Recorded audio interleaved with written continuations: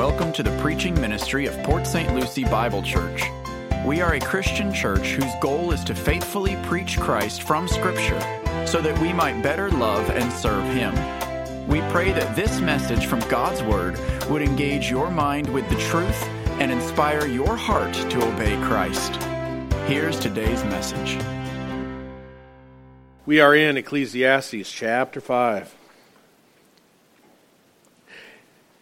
And last Sunday I directed our attention to the holiness of God and His demand, His requirement for a blood sacrifice to atone for, to cover, to appease God's wrath before entering His holy presence. The wages of sin, the price, the cost of sin is death. It's a costly price. True biblical faith, therefore, acknowledges that like the Old Testament sacrifices, God's sinless Son was literally slaughtered by evil men as He offered Himself to be nailed to a cross, serving as the spotless lamb of sacrifice. In the words of John the Baptist, He who takes away the sin of the world. And that's what God did for us by giving us His Son. Christianity, in nearly all aspects, presents a serious and sobering picture. It truly does. Scripture says that Christ died for sins. It says that He wept. It says He kneeled to pray. It says He preached the gospel. It says after He was crucified, He breathed His last. Do you notice what Scripture never says? Never says that Jesus laughed. Isn't that interesting? Never says Jesus laughed. I find that fascinating because I laugh. I like to laugh. I like it when other people laugh. It's fun to laugh. I laugh a lot. I laugh aloud. If you're a new visitor, we aren't always as dry, boring, and dusty as we may appear on some Sundays. We aren't that stiff. We're generally happy people. People who are joy-filled, great senses of humor. We enjoy laughing and having fun. I have far more enjoyment with you folks than I ever did with my buddies back in college. Really, honestly. College for the unbeliever isn't fun. It's in many ways and for most crude for the unbeliever. As Christ is both divine and fully human, I'm pretty confident that at times Jesus laughed. I am. We see many biblical commands to rejoice. There is surely nothing irreverent or inappropriate about tasteful laughter. Ecclesiastes chapter 3 reminded us that there is a time to laugh. There is a time to cry. But there's also a time to speak, and then there's a time to remain quiet. There's a time to listen. A time to listen. Our passage today opens with this statement: guard your steps as you go to the house of God, and draw near to listen rather than to offer the sacrifice of fools. Because we are permitted to laugh, it is sometimes suggested that we should never take anything serious. Since we do have liberty in Christ, some would imply that life should just be a 24-hour late-night comedy show. Should never take anything serious. Should never enjoy being serious or being restrained, some might say. Not even in church. We should just always have a good time. That any sort of seriousness, any sort of serious mentality is oppressive, it's been told. Churches shouldn't be that way. I've titled today's message, Draw Near to Listen. Draw near to listen. Remember last week I said I might title it The Sacrifice of Fools? We'll get there. But really this passage is all about listening and drawing near to listen. And I'm going to begin by reading us a quote. It's from Douglas O'Donnell, author of the Ecclesiastes edition of the Reformed Expositor's Commentary. He is an excellent writer. He's written quite a few works. Younger fella. I've really learned to appreciate both him and Philip Ryken, who is the president of Wheaton College. Have you noticed I have not quoted John MacArthur very much recently? That's not by design. He does not have a commentary out on Ecclesiastes. In fact, as I checked his website, MacArthur's never preached through Ecclesiastes. It really surprises me. His study Bible is helpful. It just doesn't go in very much depth. This Douglas O'Donnell, he's educated at Wheaton College. He got his master's at Trinity Evangelical Divinity School, his PhD at Aberdeen. Sharp fella. He's also senior VP at Crossway Publishers. And he writes this concerning this passage today. And I like that though he's a scholarly guy, he's painfully honest here. He's really brutally honest. Those of us who are in Christ, have we changed over time? Are we exactly where we started as a Christian? You know, some of us might have come from very loose backgrounds theologically. Others might have come from very legalistic backgrounds. And over time, Christ has refined us. But he's very transparent here about where he used to be. And Douglas O'Donnell writes, quote, "Many years ago, I was part of a wealthy suburban church that had sermon titles such as, 'What Would Jesus Say to Bart Simpson?' And that for its youth day, had its teenagers stream down the aisles dressed like inner city gangsters as they rapped out the opening, quote, hymn. They did so with associated gang-like hand gestures. More recently, I attended a church," he says, that showed hilarious homemade video clips to season the sermonette. I've also heard of one church that hands out free popcorn as you enter the sanctuary, and another one where everyone bounces around a beach ball during the worship band's performance. I saw one once that had a floating blimp that went around in the sanctuary and dropped basketball tickets to the people who were in attendance. O'Donnell writes, although these examples are perhaps extreme, they show a growing trend today as our churches overflow with folksy entertainment and raw authenticity. He says we live in one of the most sacrilegious and blasphemous church cultures in the history of Christianity. No joke. It's the end of his quote. Consider O'Donnell's words as I read from Ecclesiastes chapter 5, beginning in verse 1. Solomon writes, "Guard your steps as you go to the house of God, and draw near to listen rather than offer the sacrifice of fools. For they do not know that they are doing evil.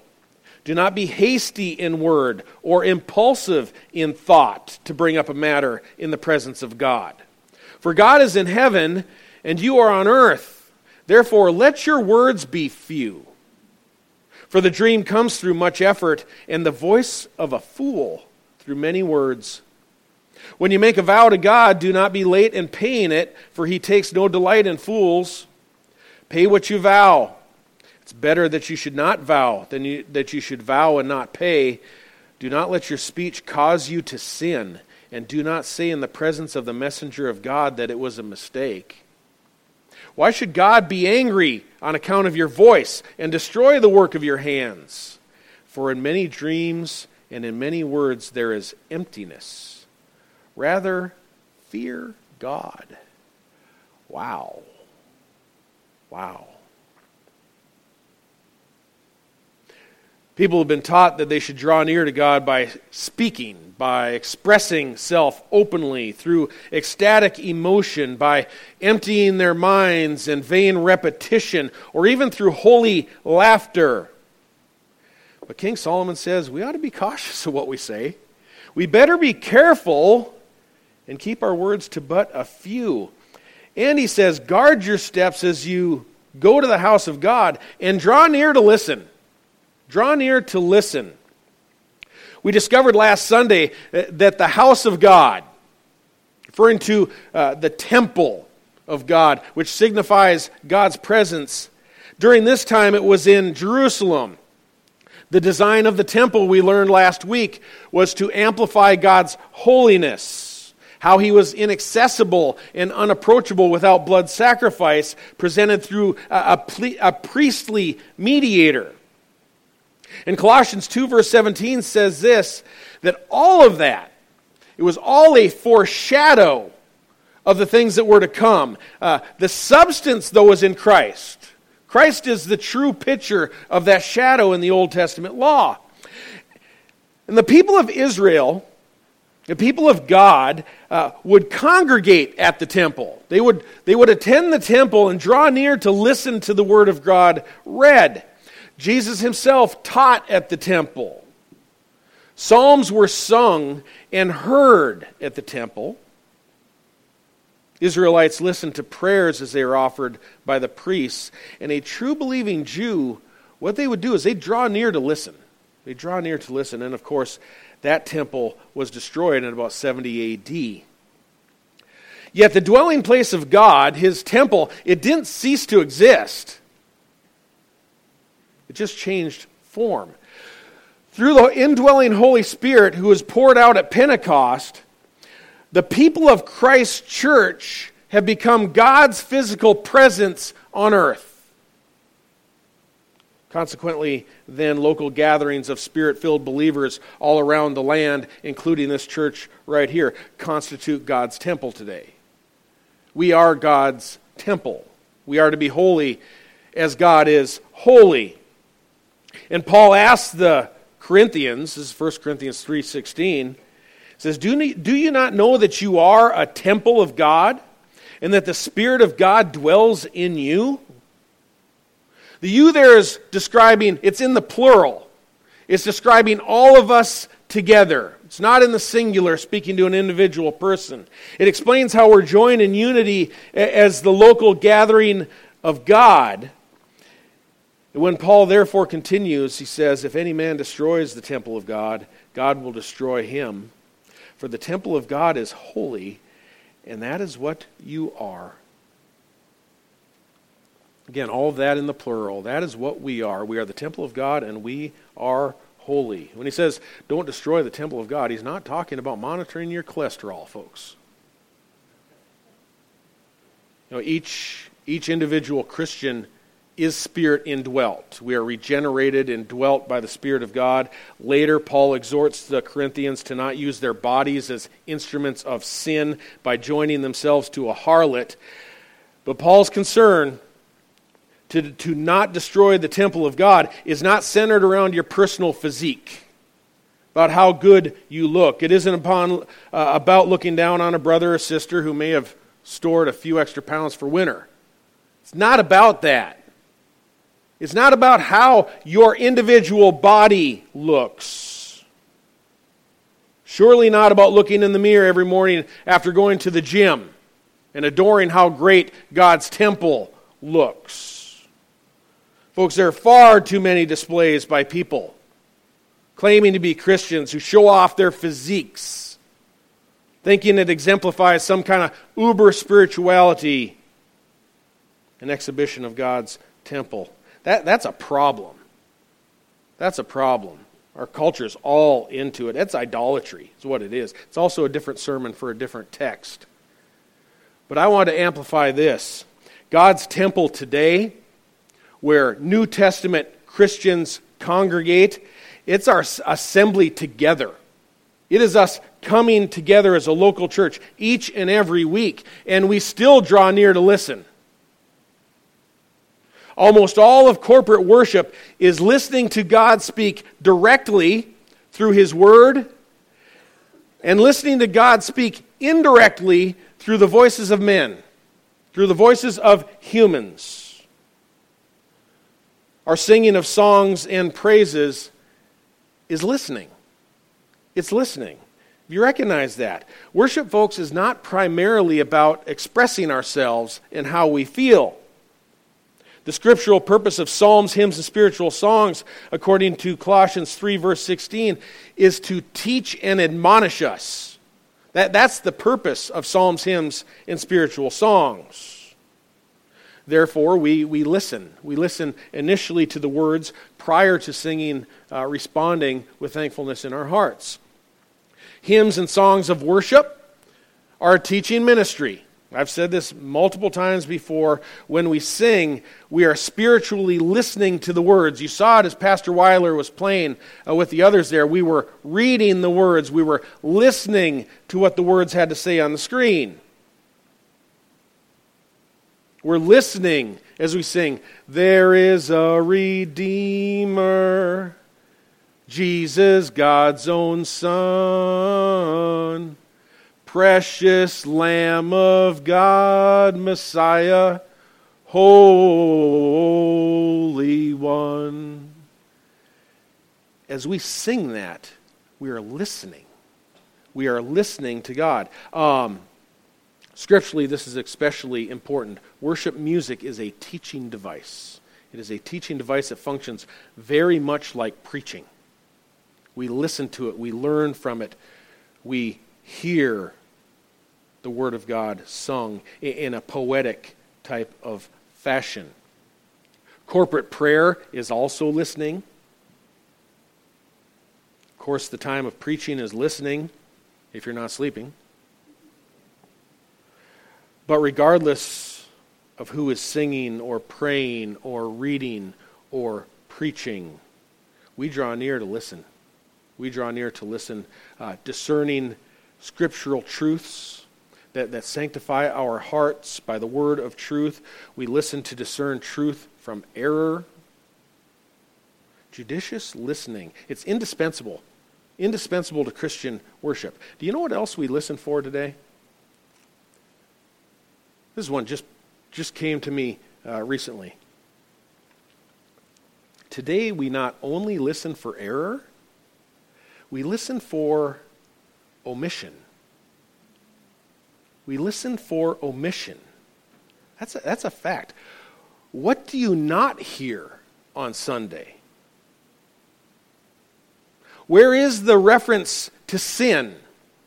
Where is the reference to Christ as fully God and fully man, the divinity of Christ? Where is the reference to salvation exclusively through faith alone in Christ alone? Where are the references to God's holiness? And as we assemble in the temple of God, it's almost entirely listening. We gather to learn, we gather to laugh, we live, laugh, and love, as is so often said. We listen for scriptural truth that preserves us from the grievous error of speaking impulsively, speaking empty, vain words. Solomon describes it as the sacrifice of fools. Sacrifice of fools. That is naive or uninformed speech. Solomon writes, "Do not be hasty in word," or, get this, impulsive in thought, to bring up a matter in the presence of God. Folks, God knows what you're thinking about Him. God knows what you're thinking about His Son. He knows what you're thinking about His church. He knows and examines our hearts even before we speak. We should take care both of our thoughts and of our words. In Luke chapter 18, there is a story that Jesus gives of the Pharisee and the tax collector, the publican, right? They both went up to the temple to pray, and there a Pharisee prayed many words, offering a whole list of accomplishments of self-praise, while the publican's words were just a few. "Lord, be merciful on me, a sinner." Pharisees had a reputation of offering private prayers, personal prayers, aloud. It's likely Jesus' story is intended to convey that tax collector had heard what the Pharisee said when he's saying, "I'm not a swindler. I'm not unjust or an adulterer. I do not withhold any of my offerings." And that tax collector learned through listening how unrighteous he was. He confessed himself to be all of that.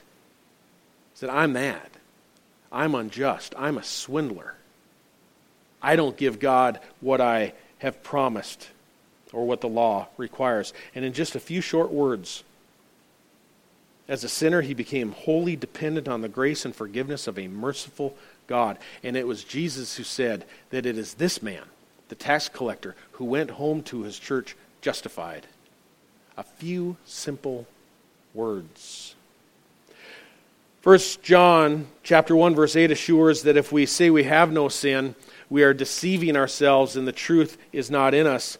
If we confess our sins, God is faithful and just to forgive us our sins and to cleanse us from all unrighteousness. To be pleasing to God, we don't have to say a lot. Why do you think that is? Why do you think we don't have to say much in order to be pleasing to God? Ecclesiastes chapter 5 and verse 2 explains why. It's because God is in heaven and you are on earth, therefore let your words be few. The reason that we listen first, the reason that we hear first, is we desperately need our words to be informed by God's word. We need to know what He says before we say our own words. They need to be informed and influenced by God's word. We learn through listening to God how God dwells in heaven. Solomon's statement isn't meant to imply that God isn't everywhere or isn't omnipresent. Solomon surely recognized that his own father, King David, wrote Psalm 139, which magnifies both God's omniscience and God's omnipresence, assuring that God knows everything and that by His Spirit He's present everywhere. King David wrote this, "Even before there is a word on my tongue, behold, O Lord, you know it all. Where can I go from your Spirit? Or where can I flee from your presence? If I ascend to heaven, you are there. If I make my bed in Sheol, that is the place of the dead, behold, you're there. If I take the wings of the dawn, if I dwell in the remotest part of the sea, even there your hand will lead me, and your right hand will lay hold of me." God's presence and Solomon's placement of God in heaven contrasted to ours on earth. That's what it's meant to convey. It's given to convey God's superior perspective on everything. He sees it all.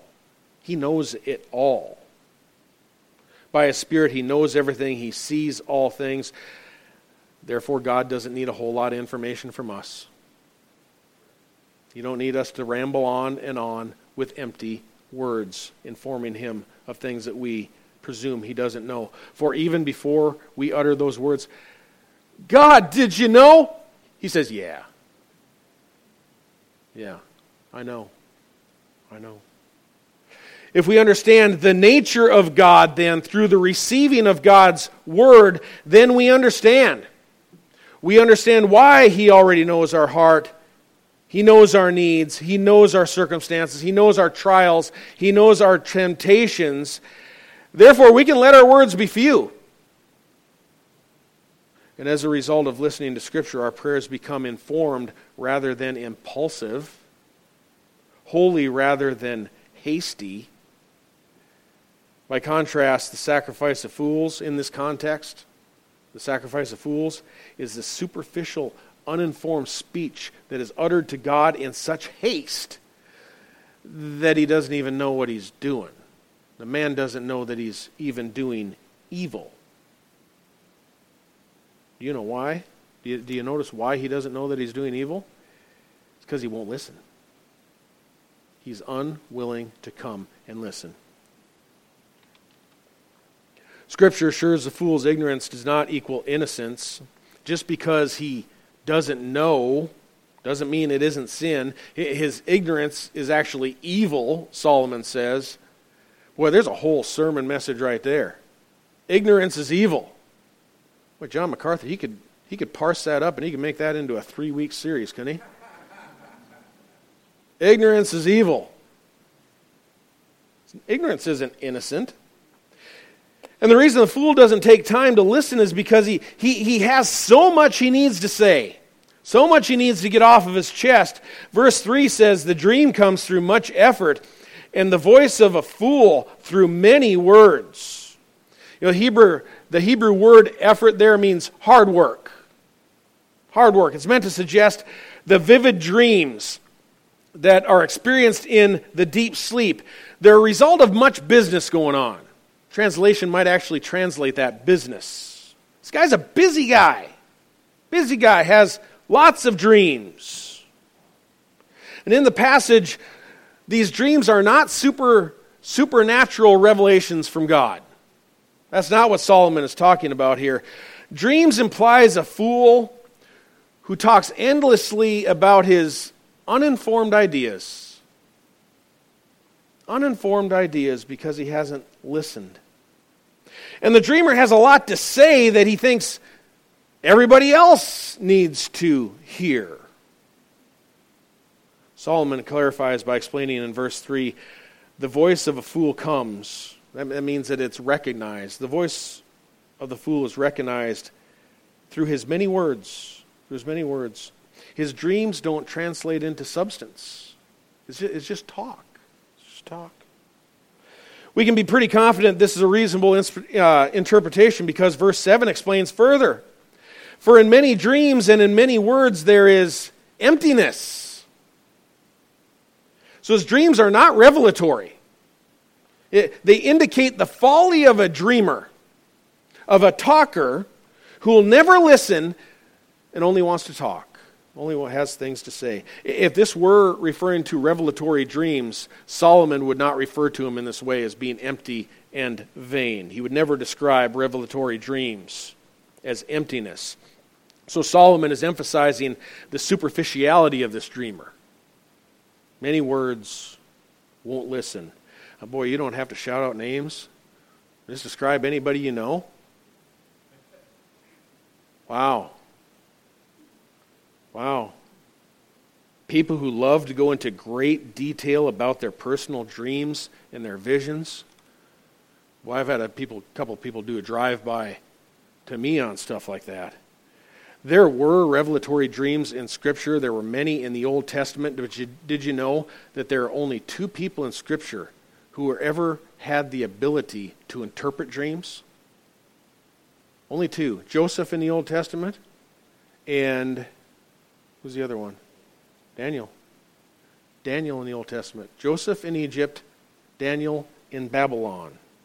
Oh, and then your cousin Bobby up in Detroit, who's a Pentecostal. There's your laughing. That's a funny part, huh? Got to break the ice a little bit. This is serious stuff. Serious stuff. I was taken by it this week preparing this message. I listen too, by the way. Do you know that? I listen a lot. Throughout the week, reading is listening, right, Gerald?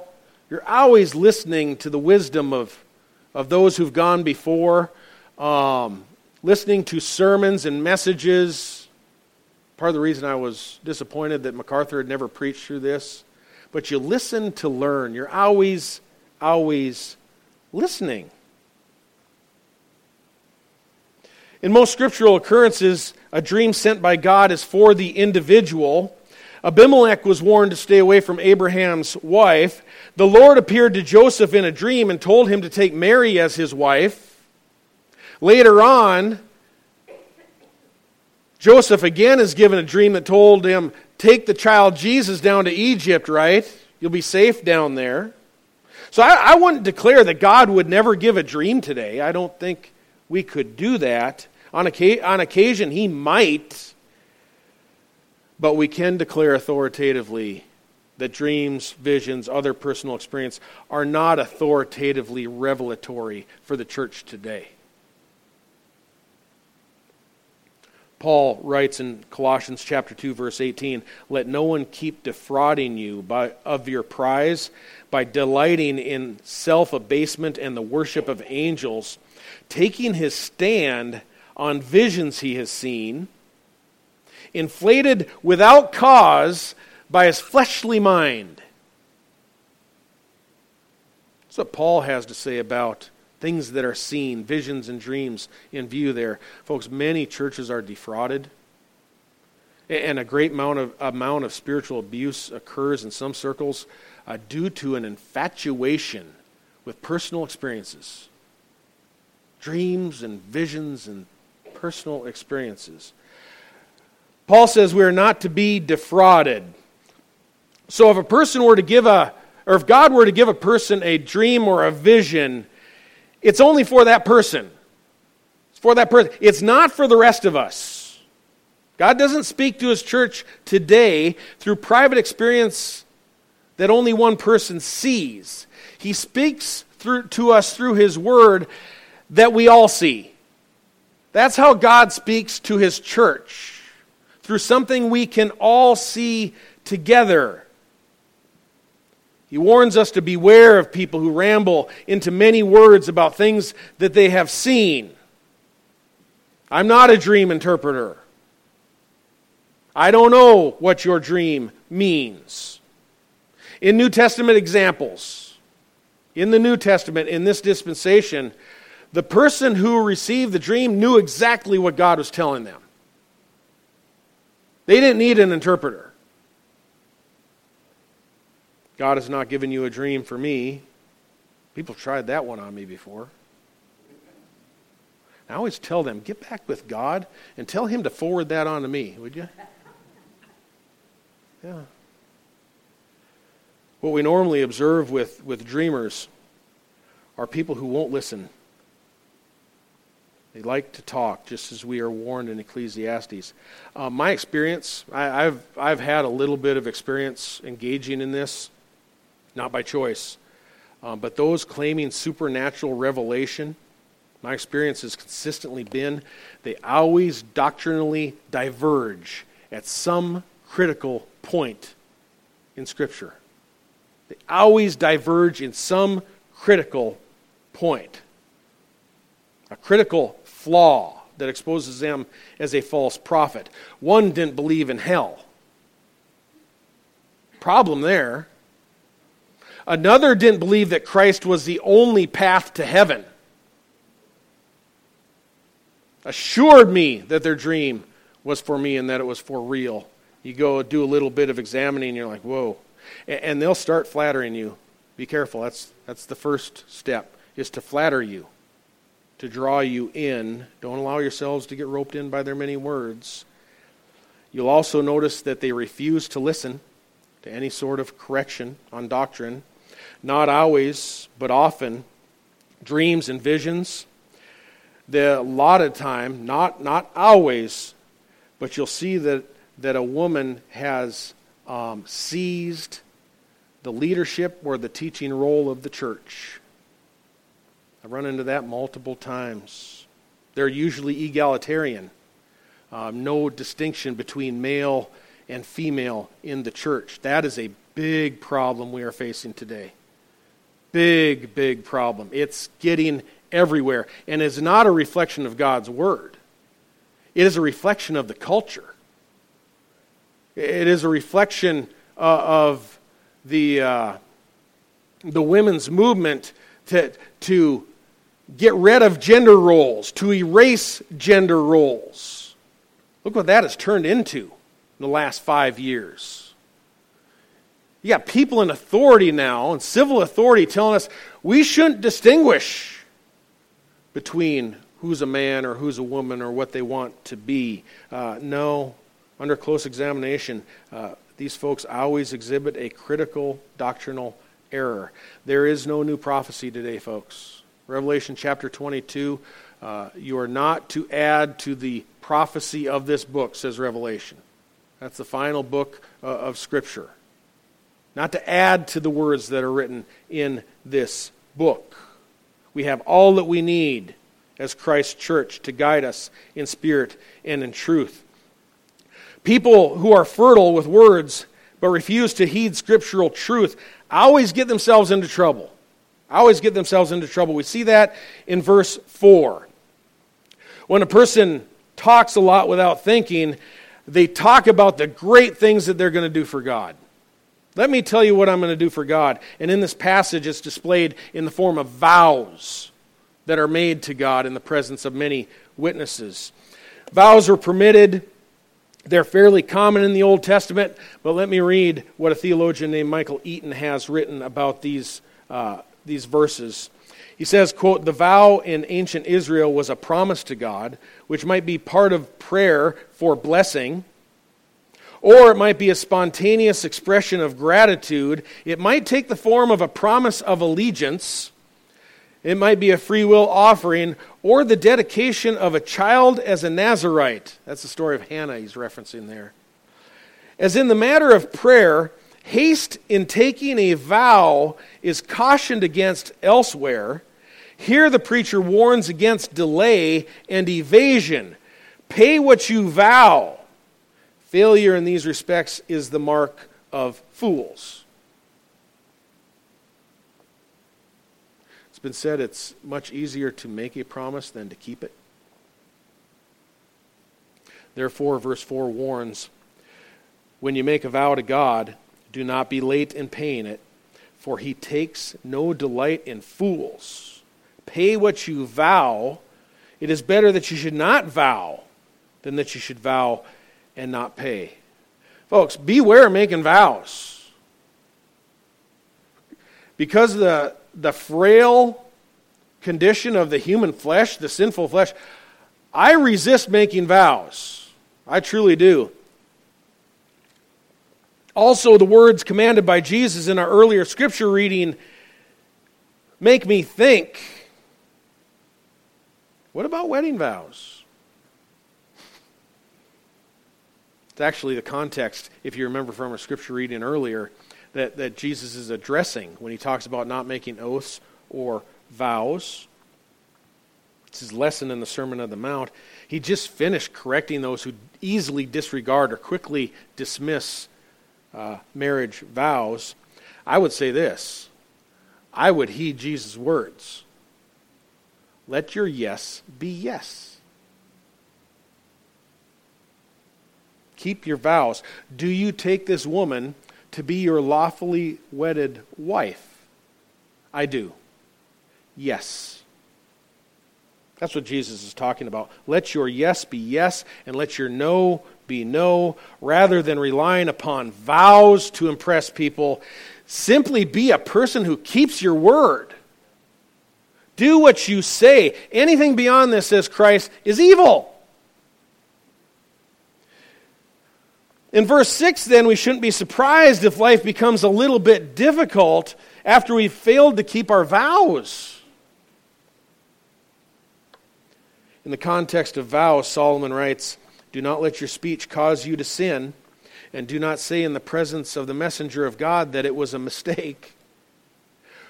Why should God be angry on account of your voice and destroy the works of your hands? Why force God's hand in the matter? He isn't going to hold you guiltless. And then the messenger arrives. The messenger comes to collect what is due. Probably not an angel. Your translation might say an angel of God. Most think that this messenger would have been a messenger of the temple priesthood who came to collect what had been vowed openly. If you want to consider it an angel, I'm okay with that too. Either way, when a vow has been given, don't say, "Oh, that was a mistake." Don't do it. Don't evade the vow's consequences. You won't get out of it. You won't get out. So don't let hasty and impulsive speech cause you to sin by offering more than you're willing to pay. Why make God angry? Why provoke him to destroy the work of your hands?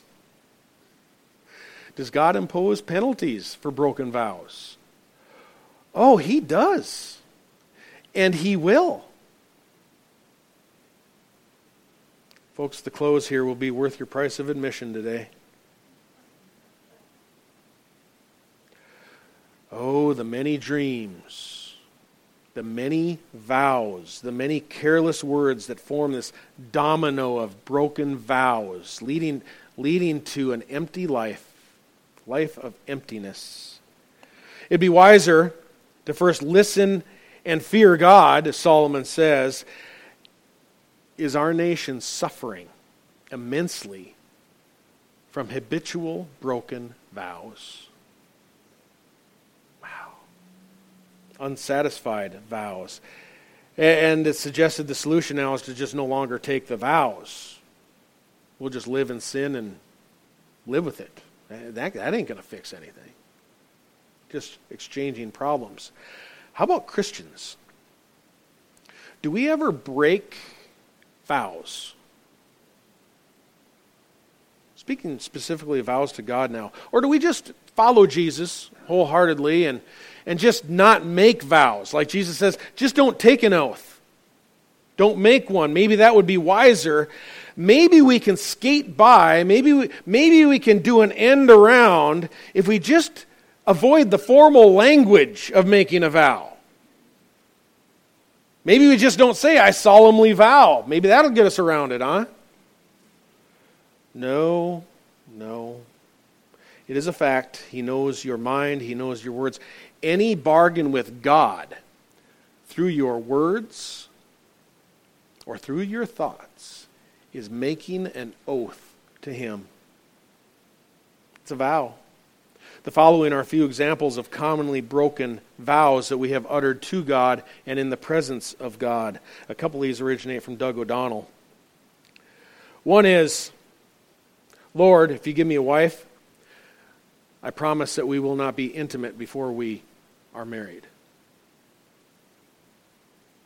Lord, if you give us children, we promise to read them the Bible every day, take them to church every Sunday, and save monthly for the college tuition. Is that a vow before God? Oh, yeah. Lord, if you give me that much needed raise, I'll give half to the church. And I promise I'll come home early every night and spend my evenings playing with kids, not watching any television. These are too familiar, aren't they? Too familiar. I'll keep going. Lord, if you give me this gift, I'll use it for your glory and to serve your church. Gerald and I have heard this many times. I've probably uttered it at some point. We're going to get our family back to church and then stay up on Saturday nights till 3 a.m. watching movies and eating pizza. How about this one? I believe prayer is powerful, and then never show up to prayer meeting. Will you please pray for me? God is in heaven and we are on earth. He knows where we are and He knows whether or not we're busy. It takes a lot of load off pastors, don't it? It's great. I don't have to worry about it. Insist worship is important, but make excuses not to sing.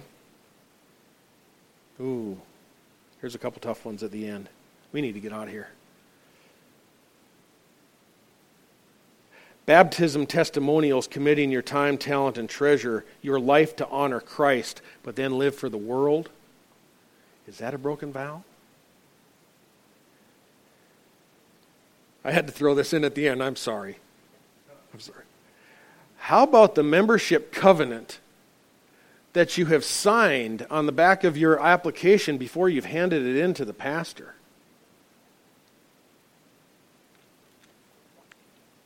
We better brush up on these things. Wow. And then we sit at home. Broken promises, broken vows before God, before His presence, and we wonder why nothing goes right. Just can't get my life going. Why can't I get my life together? Solomon says, why should God be angry on account of your voice and destroy the work of your hands? When I began today, I stated that Christianity, it's not a laughing matter. It's not something funny. Being in the temple of God, His physical presence amongst us, it's serious business. It is serious, serious business. We have all listened. We have all heard. How should we respond? It's not that hard. God's grace is more than sufficient. 4 quick closing points. Number 1, I don't like pressuring children into vows that we decide they should make. Don't do that to your kids. Number 2, each Sunday we draw near to listen. Thereby we learn about God, who He is, about His nature, so that we think before we speak. Number 3, since we all stumble in many ways, we repent and ask for forgiveness. Not to cancel the vow or wiggle out of the vow, but that we will finally fulfill the vows that we have uttered before God. Number 4, this is the most important one. Folks, there are some things that we have promised. There are some vows that we have made that cannot be reversed. You can't go back in time and undo them. There's just too much water that has passed under the bridge. Therefore, God is our loving Father who invites us to confess our sins and to receive forgiveness. If we confess our sins, He is faithful and just to forgive our sins and cleanse us from all unrighteousness. I'd say we pray for that right now. The closing prayer. Think in my head of how many things that I said that I would do for God, and I failed. Let's pray. Father,